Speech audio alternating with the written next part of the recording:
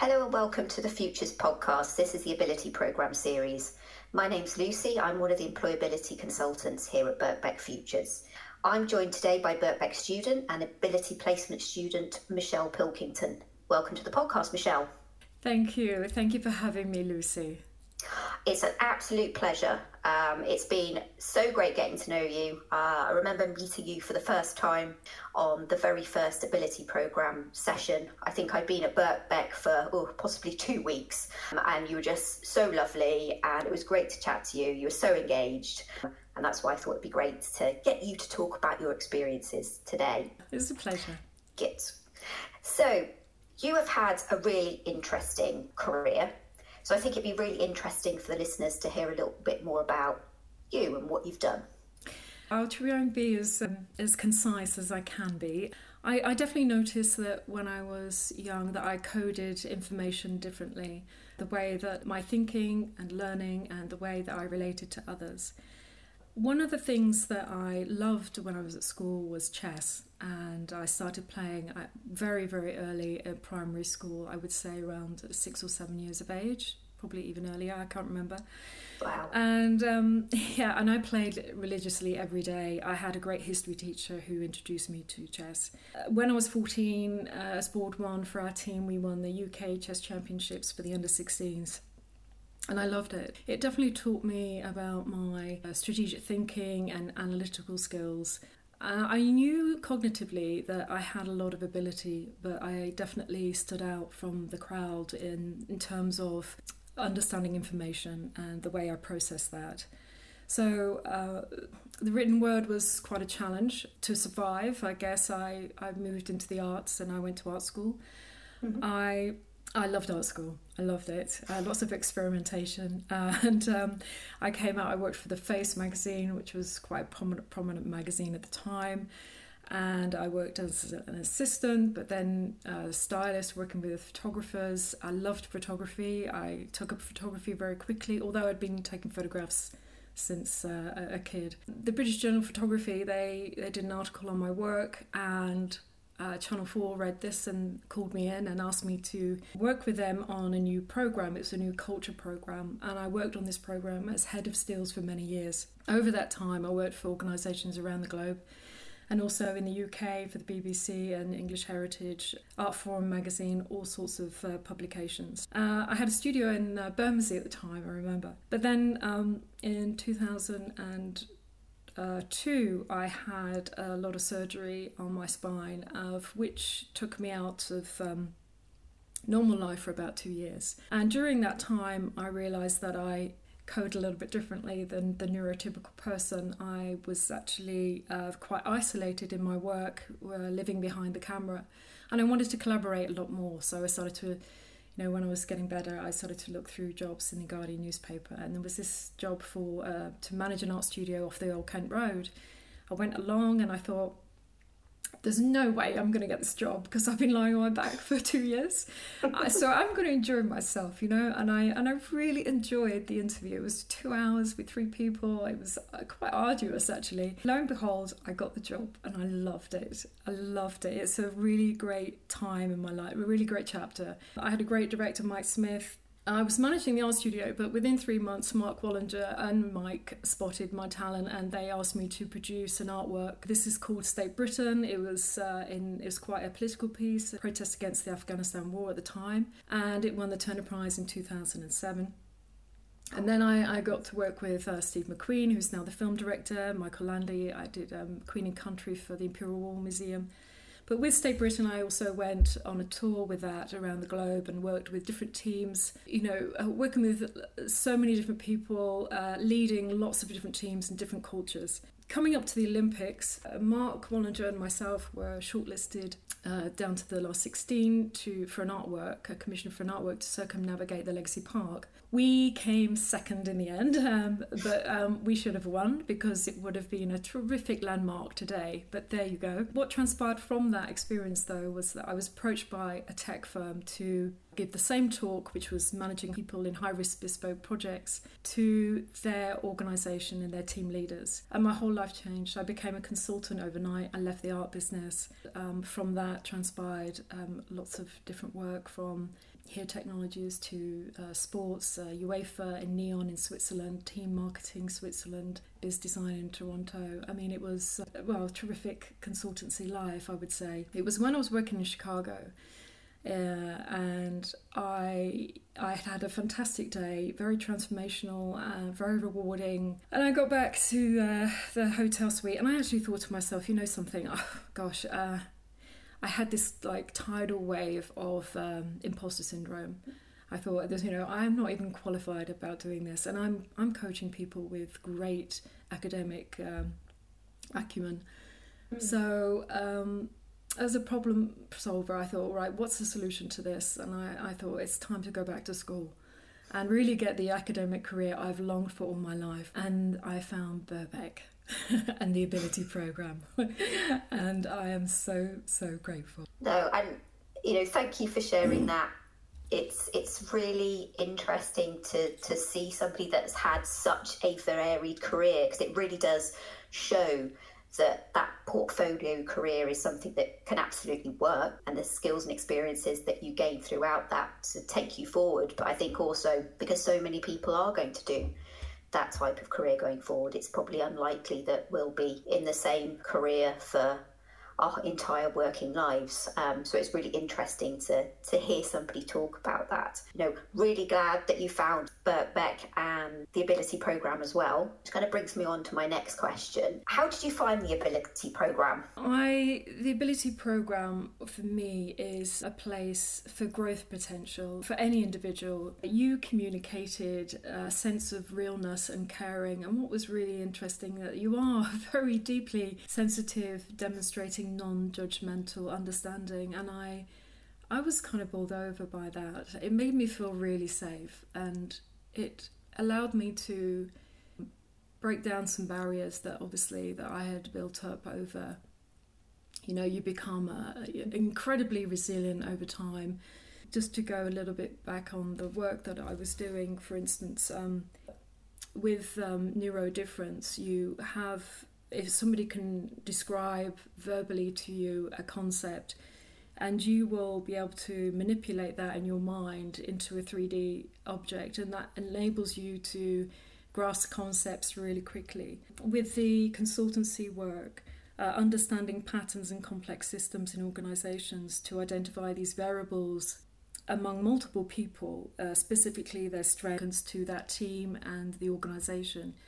And when I came to the Ability Programme, it allowed me to reassess all these skills that I had. It was a huge asset. I thought, yes, I do have value. This is great. This is something that it's a huge strength. So yeah, it was kind of like a door opening. Let's put it that way. It was really great. Mm-hmm. So, we'll talk about the placement that you undertook in a bit, but what made you decide to sign up for the Ability Programme? Well, first off, I remember the first conference weekend we had, and I was in a classroom with maybe 25 people, and we were asked to draw our career lifeline, basically, and we were given these big sheets of paper.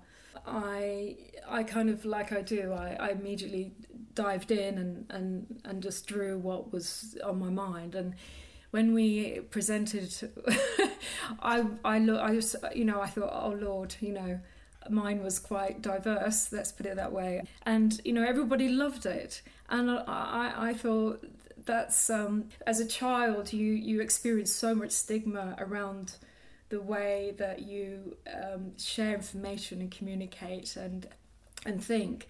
And then to go to an institution where it's embraced and everybody is loving what you do, it's like, wow, great, okay. So it gave me the confidence to ask for help, because I thought, well, maybe this is the place where I can disclose that I have a neurodifference, instead of pretending that I'm neurotypical, which I had done all my life up until that point.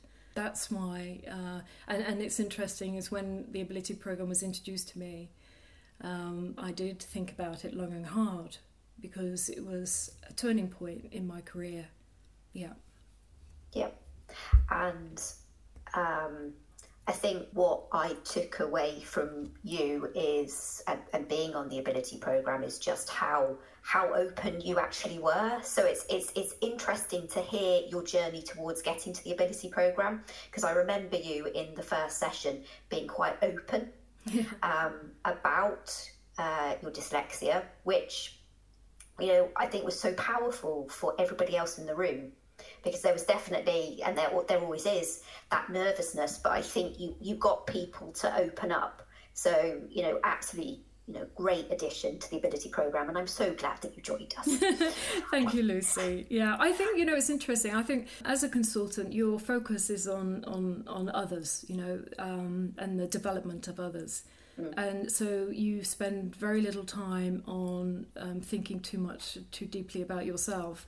And I think that's another element of you know, going back to academia and thinking about the next step in your career and your values and ethics and how you're going to take that forward. And yeah, so it was, yeah, I decided, I thought, right, if I'm going to do this, I'm going to embrace it. Yeah. And you did. And I think that was, yeah, as I said, so powerful for everybody else as well. You know, having a role model in the room to allow other people to share, I think was great. So you went off on placement to the Telegraph. How was that experience? Well, yes, I'm truly grateful. Thank you, Lucy. And to the Ian Carton Trust as well. I had the very good fortune of meeting Tom Armitage and Asif Sadiq. Tom is the head of talent there, and Asif, at the time, he was head of diversity and inclusion. Both of them have become lifelong friends, I have to say, and I'm really grateful. So it was the first time that I experienced going into a corporation where I was being open about my neurodifference. And so, yes, it was a mix of vulnerability and liberation, I would say. Mm-hmm. And it is quite an eye-opener as well. A lot of colleagues were just fascinated by the assistive technologies that I was using and the strategies and tools that I took into work and used every day. My productivity was very efficient and fast, so everybody wanted to hook in and like, how did you do that? What are you doing? That's amazing, you know? And that was fantastic. You know, a lot of colleagues, both neurodifferent and typical, adopted these. What's interesting, and it made me really think about this quite deeply, is the fact that invisible disabilities are present among all populations of people. Mm-hmm. And the smart organisations, like those you will see in Silicon Valley and GCHQ, for instance, they recognise flexibility and the capacity for negotiation are going to be the foundational strengths for organisations in the future. So it was quite nice to sort of be there at the Telegraph and be a champion of that future. And it kind of felt a bit like that, I have to say, the experience. It was a terrific experience, yeah.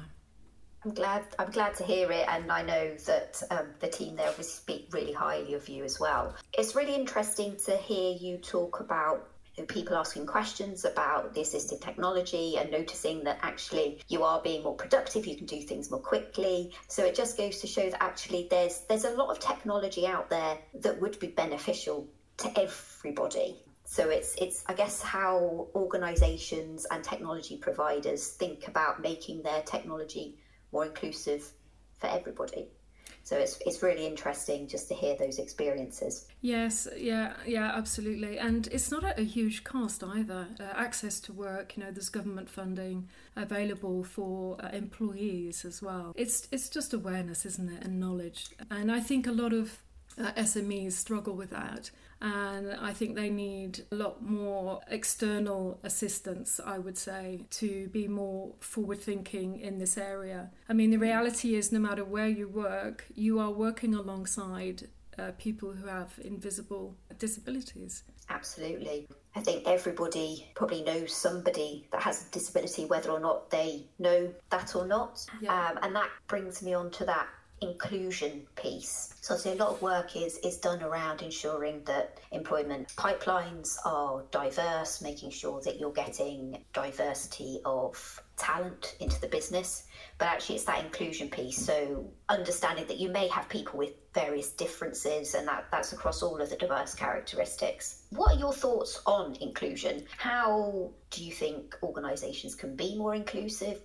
What does that look like for you? I love to quote, her name is Victoria Honeybourne, and she talks about biodiversity. And for instance, if we think of, in plant life, if we think of a rose, we don't wish a rose to be more daffodil-like because we consider daffodils to be a best flower. Flowers are not expected to be the same. It's a natural variation, as is human diversity. And that goes for human diversity in all areas of difference. And it's just a shame that for some reason,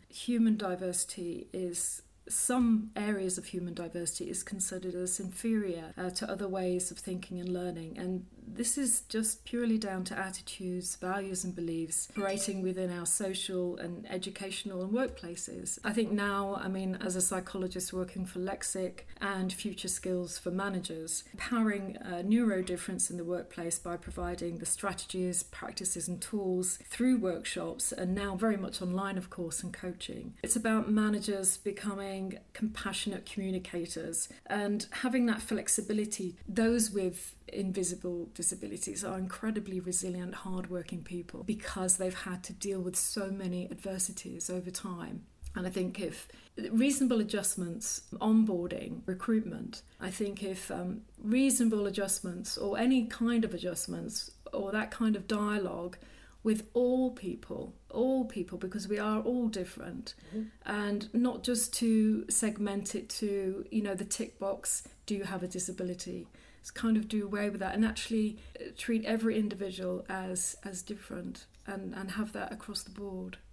Absolutely, and I think that would be a great thing for organisations to do, is treating everybody as being those individual, so that when they do come in, that question isn't around do you have a disability, but it's actually do you have any support needs or adjustments or whatever it is, and that's just across the board. Exactly. Because that would absolutely make it more inclusive. Yeah. Because going back to you talking about the Telegraph and identifying that your assisted technologies helped you to do things more quickly, and actually for some people who learn or listen or understand information in different ways, but don't necessarily have a disability, but that might actually make them better at their job or make them more productive or just support them to achieve what it is they want to achieve, add value to the business, all of that kind of thing. So I think we do need to think more broadly as a society about people and our own individual differences and what that actually brings. So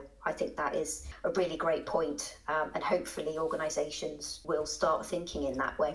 Absolutely, Lucy. I think building networks, and there's so many initiatives that have no cost whatsoever.